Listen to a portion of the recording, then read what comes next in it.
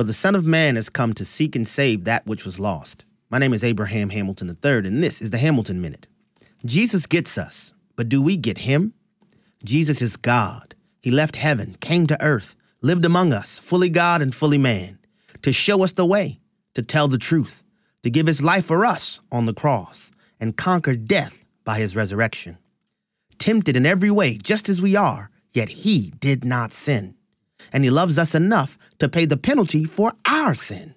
Don't be fooled by those who say love means tolerance. No, love means truth.